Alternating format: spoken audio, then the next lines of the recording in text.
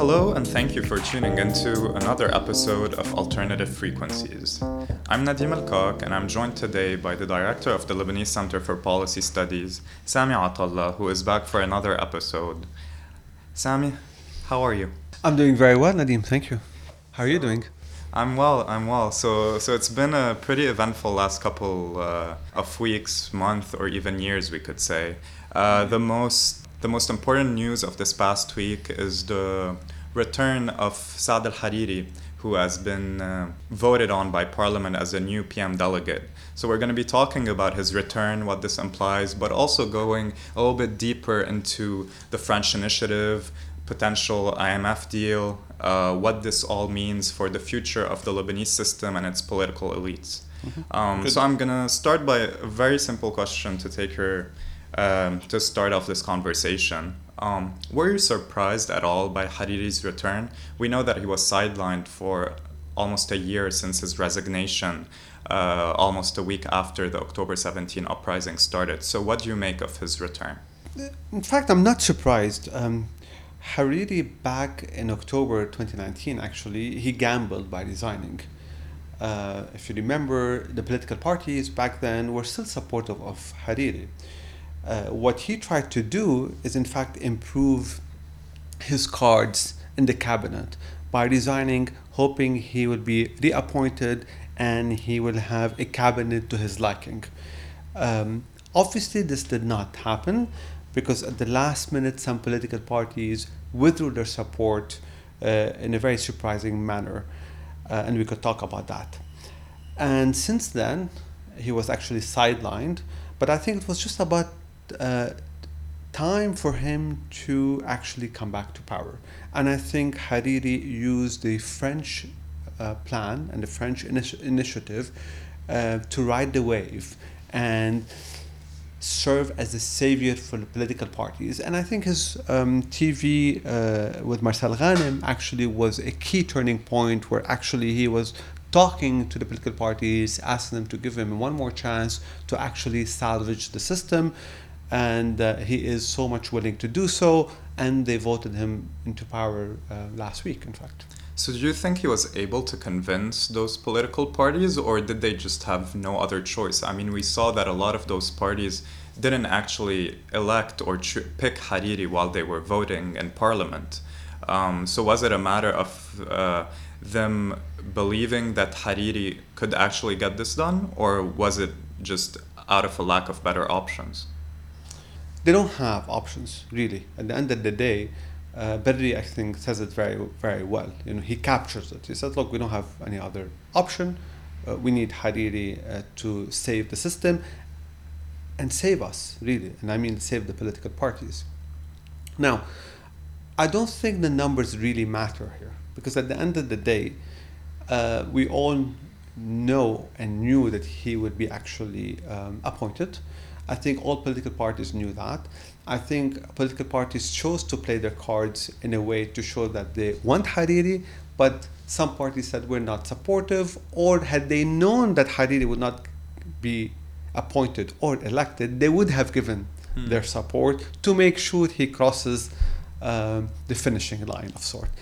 So it's just another way where we see the theatrical voting in Lebanon taking place, where political parties know in advance how they're going to vote. But we do see schisms within parties, by the way. I think that's kind of interesting.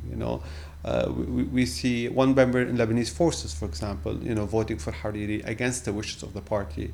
We see in the Syrian Nationalist Party also, how there was also schism between the members and the party itself and the head of the party and how they voted. We know Hezbollah, that it didn't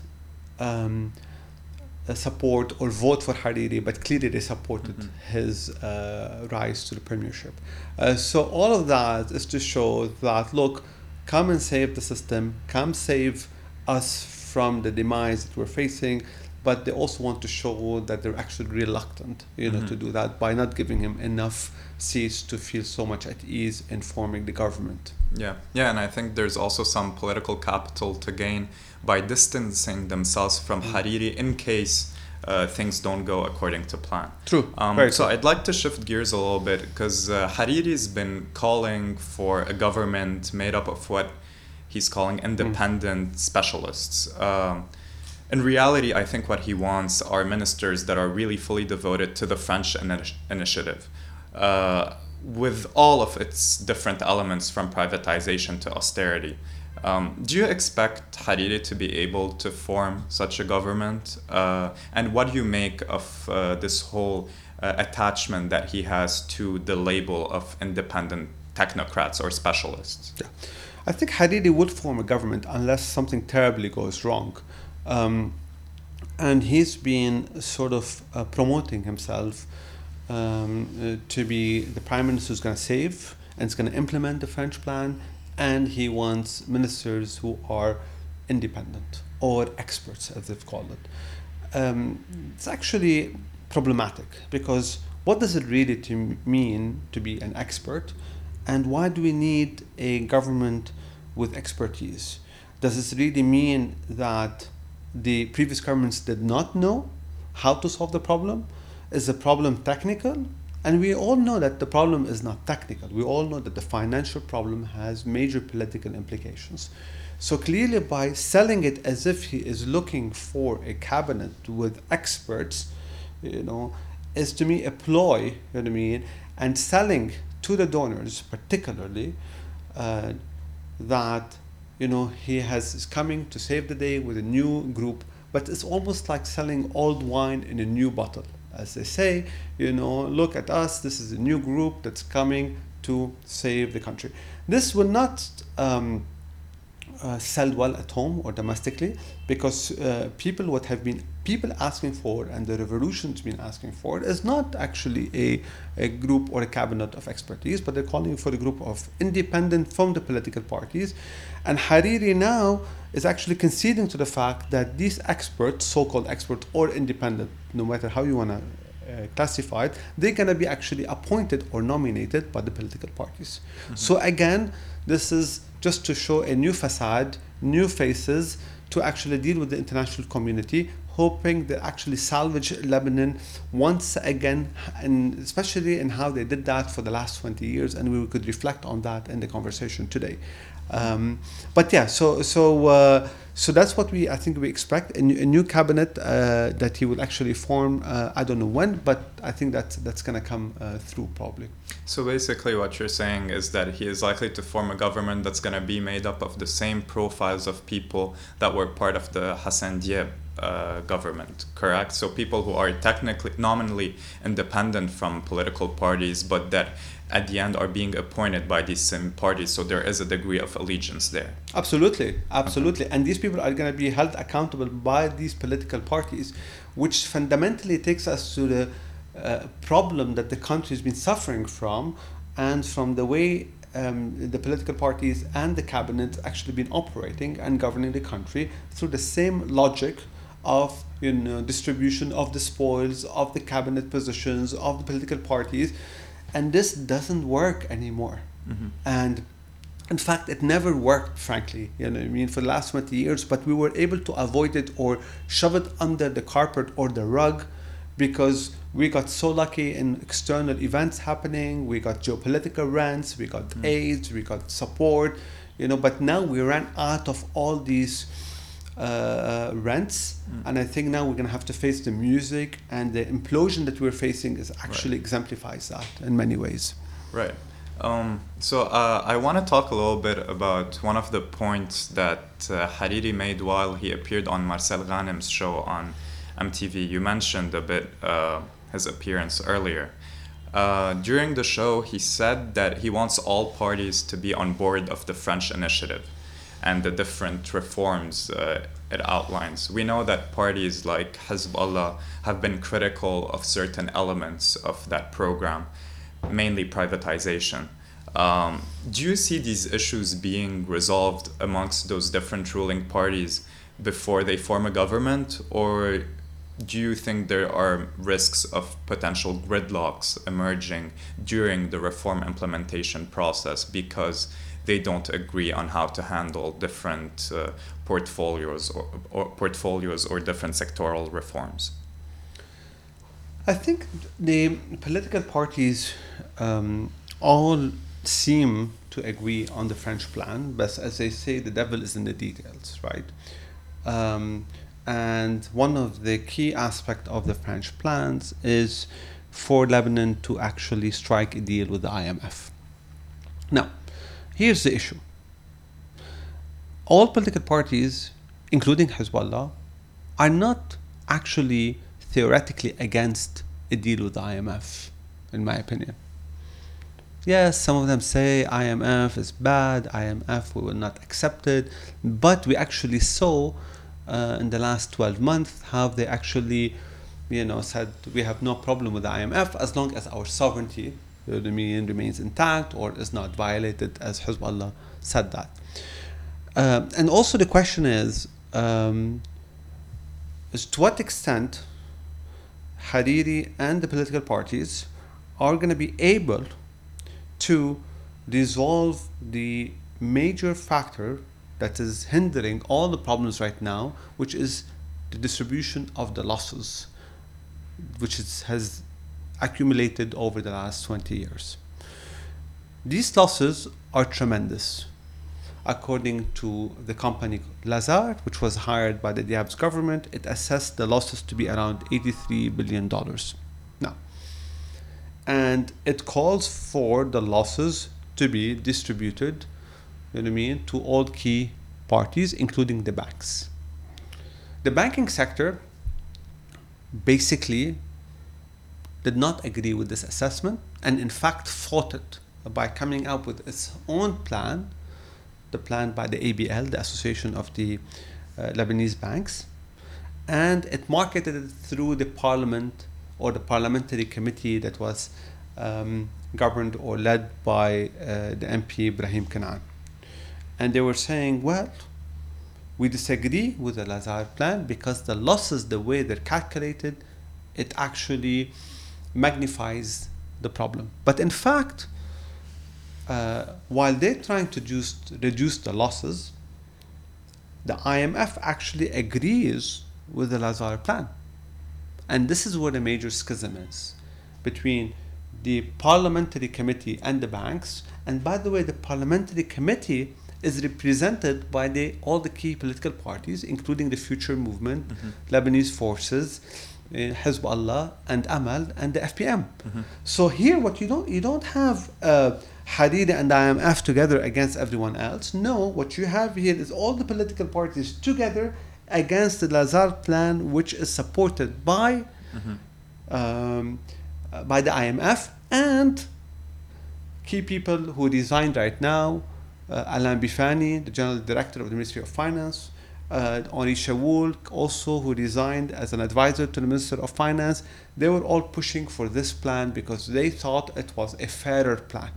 Now, the question is, when Hariri comes and says we want to strike a deal with the IMF, the big issue is how are we going to resolve these losses and how they're going to be calculated.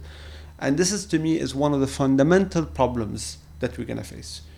Now, is the IMF going to dilute its resistance, or will governments, foreign governments, provide support to Lebanon independent of the IMF to keep it afloat? This is the big issue that we're going to be facing now. But this matter needs to be resolved because most governments have said, look, for Lebanon to actually resolve its problems or for Lebanon to be helped, we needed to go through an IMF program, which, by the way, no matter how you square it, whether you are for or against IMF, we've reached a point, or in fact, the political parties has gotten us to a point where it becomes, or it is inevitable to actually sign a deal with IMF. Why do I say inevitable? Because we really need the foreign currencies to actually be able to buy food, medicine, fuel.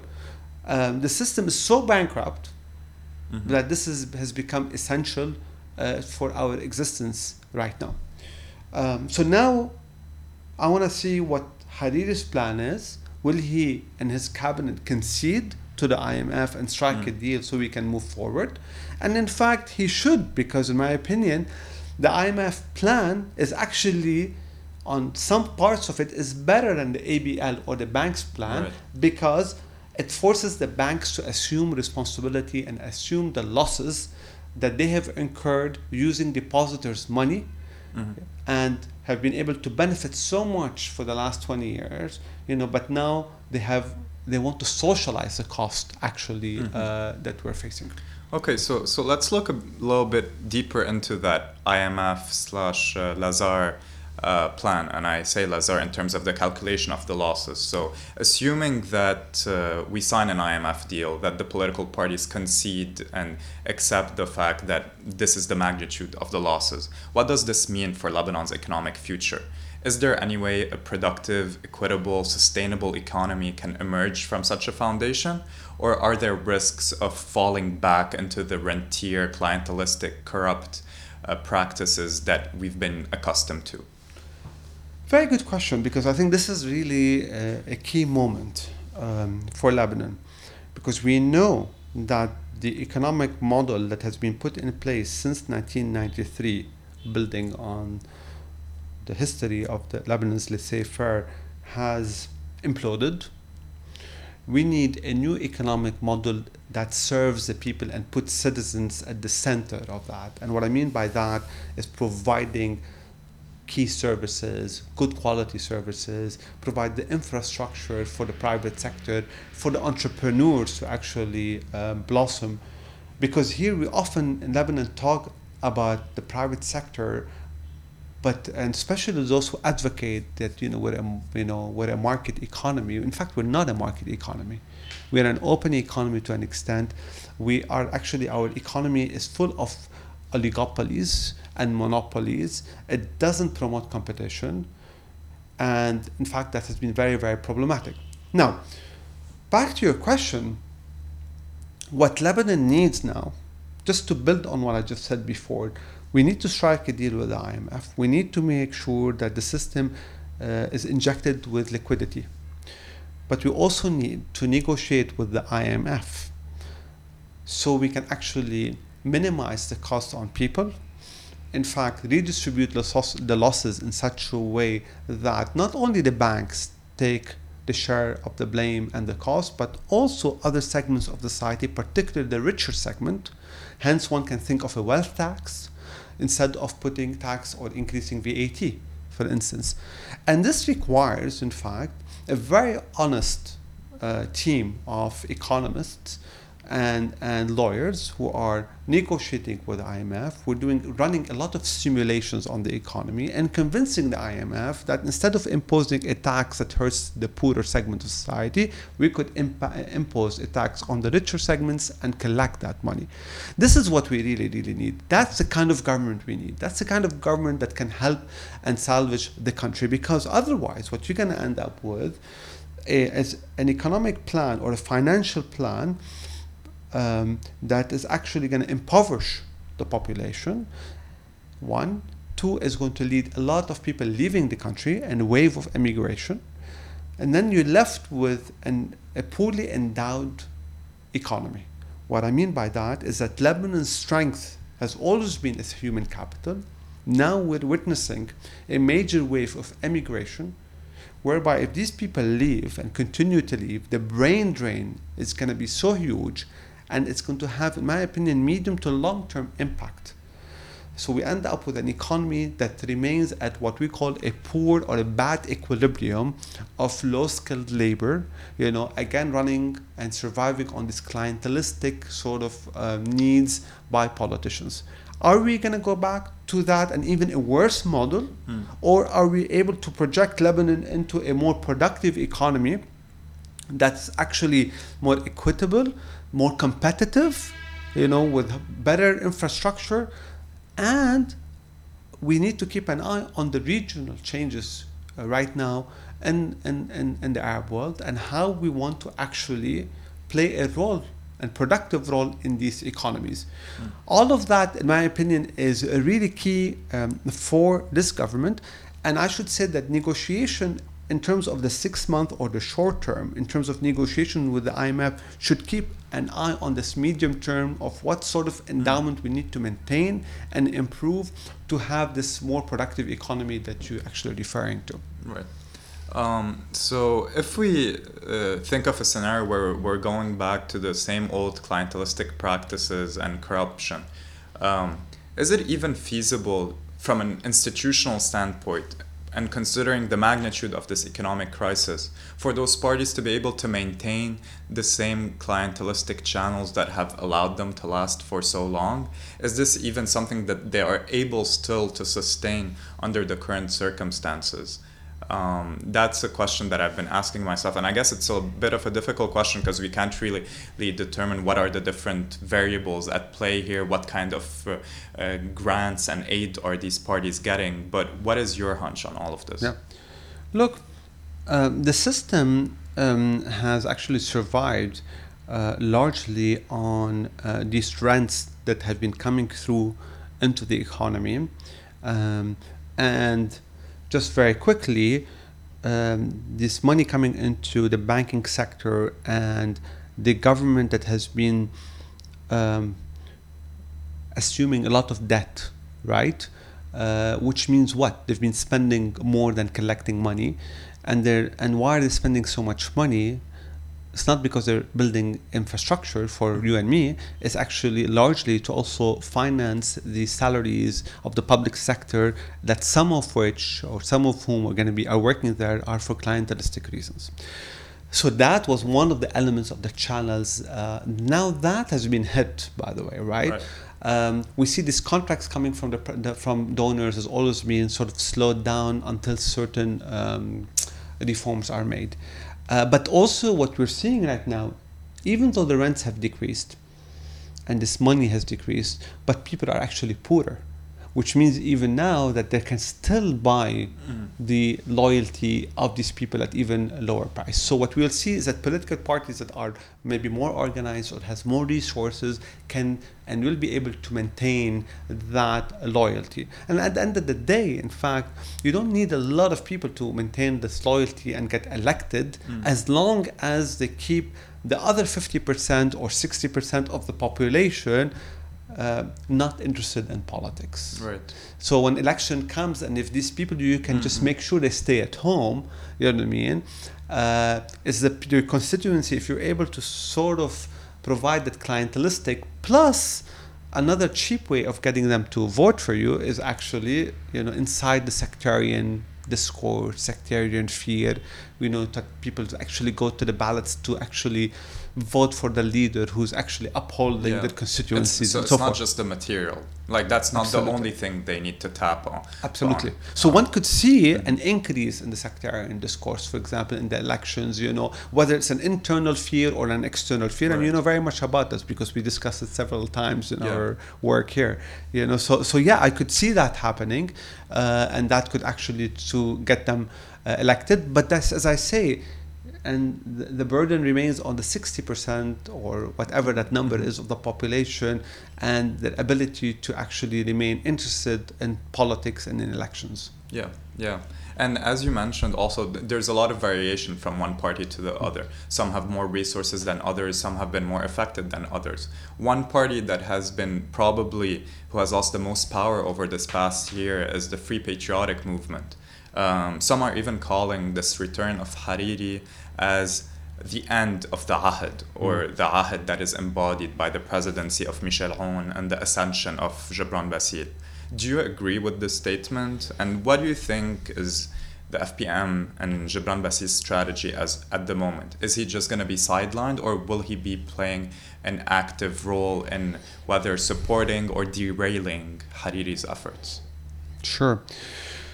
Let me take a stab at this, because I think political parties will be affected differently.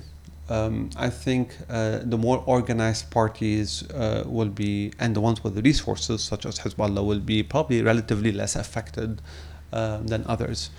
I also see, for instance, Hezbollah and possibly the Progressive Socialist Party of Jumblat to be in relatively better shape than others, just because they're able to hold the ground with their constituency. Future Movement might have more more problems in terms of constituency, and Hariri coming back to power that will give them sort of a boost in terms of making sure that they don't lose as much as they have lost in the last election. Because if you recall, they lost a lot of seats in the last election. Now, the FPM here is an interesting case, because FPM actually did pretty well in the elections. It became the largest party. Now we see the FPM has lost a lot of seats, or a lot of MPs have actually, or several MPs, let's just say, they've actually stepped out of the bloc, and even some of them even voted for Hariri, you know what I mean, those who are part of the bloc. And FPM would definitely doesn't want to hold early elections, because it probably will lose in that. So I think they're very careful not to embark on anything like that. As for Bassil, or قبل Bassil, before Bassil, just to talk about Da'ad. I think Da'ad, as we call it, is facing its last 2 years, right? And I think now it's at its weakest point. The fact that Aoun accepted Hariri to come, and he had no choice to, and couldn't even block him from becoming prime minister. As we saw, he almost tried to do, either to block him or get a concession from him. You see that his days are numbered in terms of he's unable to actually do so. At the same time, they're in a very critical situation, because after those 2 years, we're going to be having presidential election, and Gebran Bassil thinks that he is a natural successor to the president, Michel Aoun.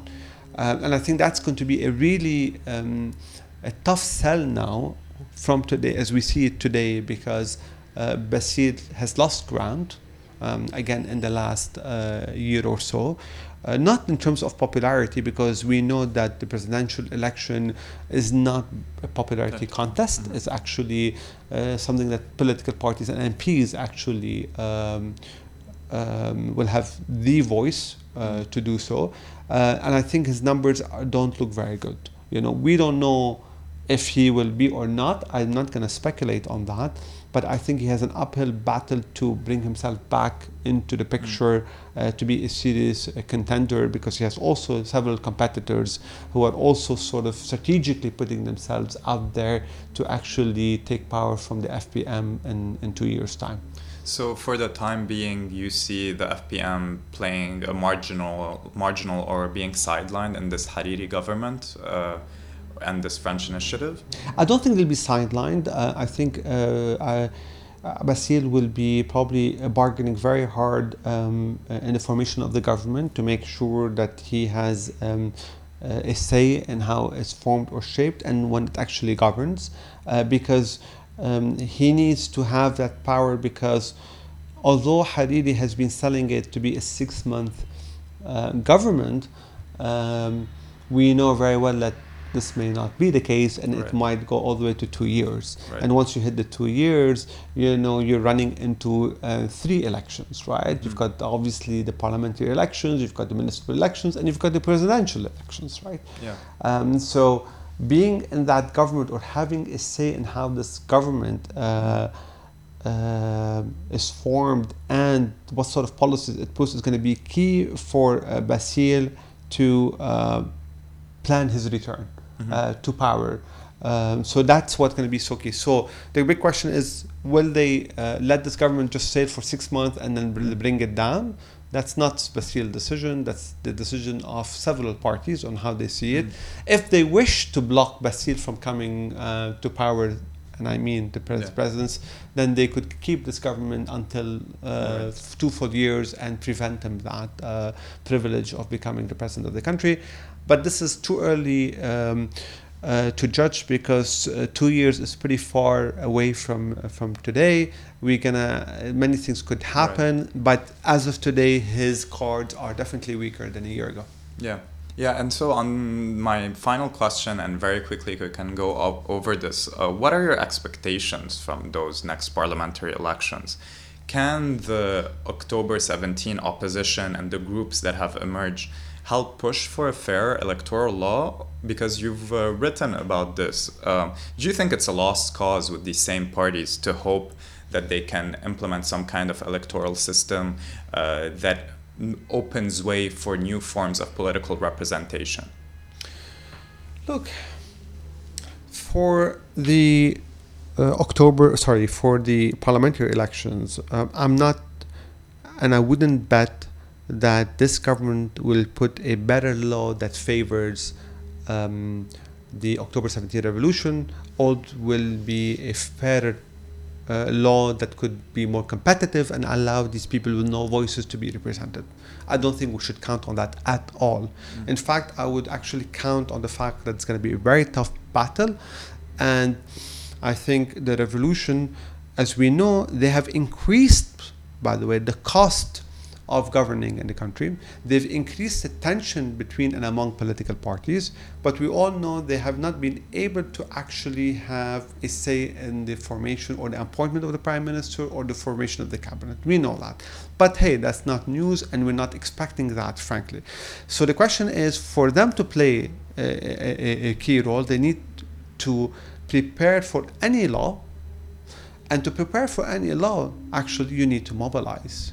So I think instead of focusing on the law, on the electoral law, I think what these movements should do is focus on the ground, focus on how to organize their constituency, how to make sure they actually get to the election on the date and vote for them. This involves a lot of work, frankly. Involves work in creating or setting up your electoral machinery. Yes, you need a program, but you need much more than that. You need to mobilize them. You need to identify them. And you know how the electoral map in Lebanon is quite complicated in the sense that people who actually vote in one area live in another area. So your ability to find out who are your actually constituency and who are the loyalists who will support the established political party, and those who are actually what we call the swing voters that you should be tackling, and sort of investing in. So I would actually call for these new emerging political groups is to do this exercise and set the tone, if I may, obviously,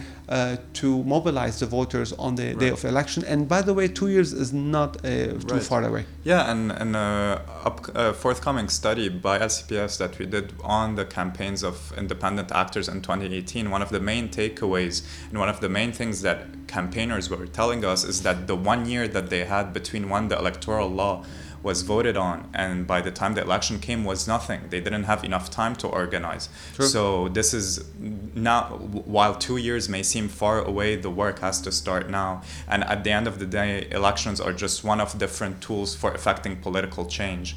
It's a tool that should be made use of by emerging groups as they organize across other dimensions, whether it's organizing at the neighborhood level, whether it's thinking of solidarity networks in light of the economic and financial crisis. So there's a lot of things to keep in mind, and it's definitely going to be a very decisive 2 years, but even in the short term, we're going to have to see what this Hariri government, if it's formed, if it's able to implement any of these things, and if it's and the answers to many of the questions that you've been addressing, from how are they going to estimate the losses, are we going to privatize our national assets? So there's a lot of things to keep in mind. On that note, I want to ask you if there's any final closing words that you'd like to share before we end. No, but I think just on the elections, I totally agree. I think we all need to sort of think about our theory of change. How do we make change in this country? And I think at the end of the day, election is going to be a key entry point, which means that if election is a key entry point and we cannot change the electoral law, one thing we can do is mobilize our voters, identify them, organize on neighborhood level to actually get people to actually vote for these alternative groups to actually make change. I think there's no way around this, short of a complete revolution. If that's our theory of change, then I think this is what should happen. And I think we should definitely, in my opinion, also discuss these different studies that you actually just mentioned, and I think we should have a podcast on that, actually, particularly on the findings that LCPS just produced and you co-authored with our colleague Georgia Dagher on the campaign, which I think is very, very useful All right. Yeah, and I think it's going to become more relevant as we get closer to that 2-year mark. On that note, I will end here. Thank you, Sami, for your time. Thank you, Nadim. It's been a pleasure. And thank you to the listeners for tuning in. We'll be back next week for a new episode. Until then, take care.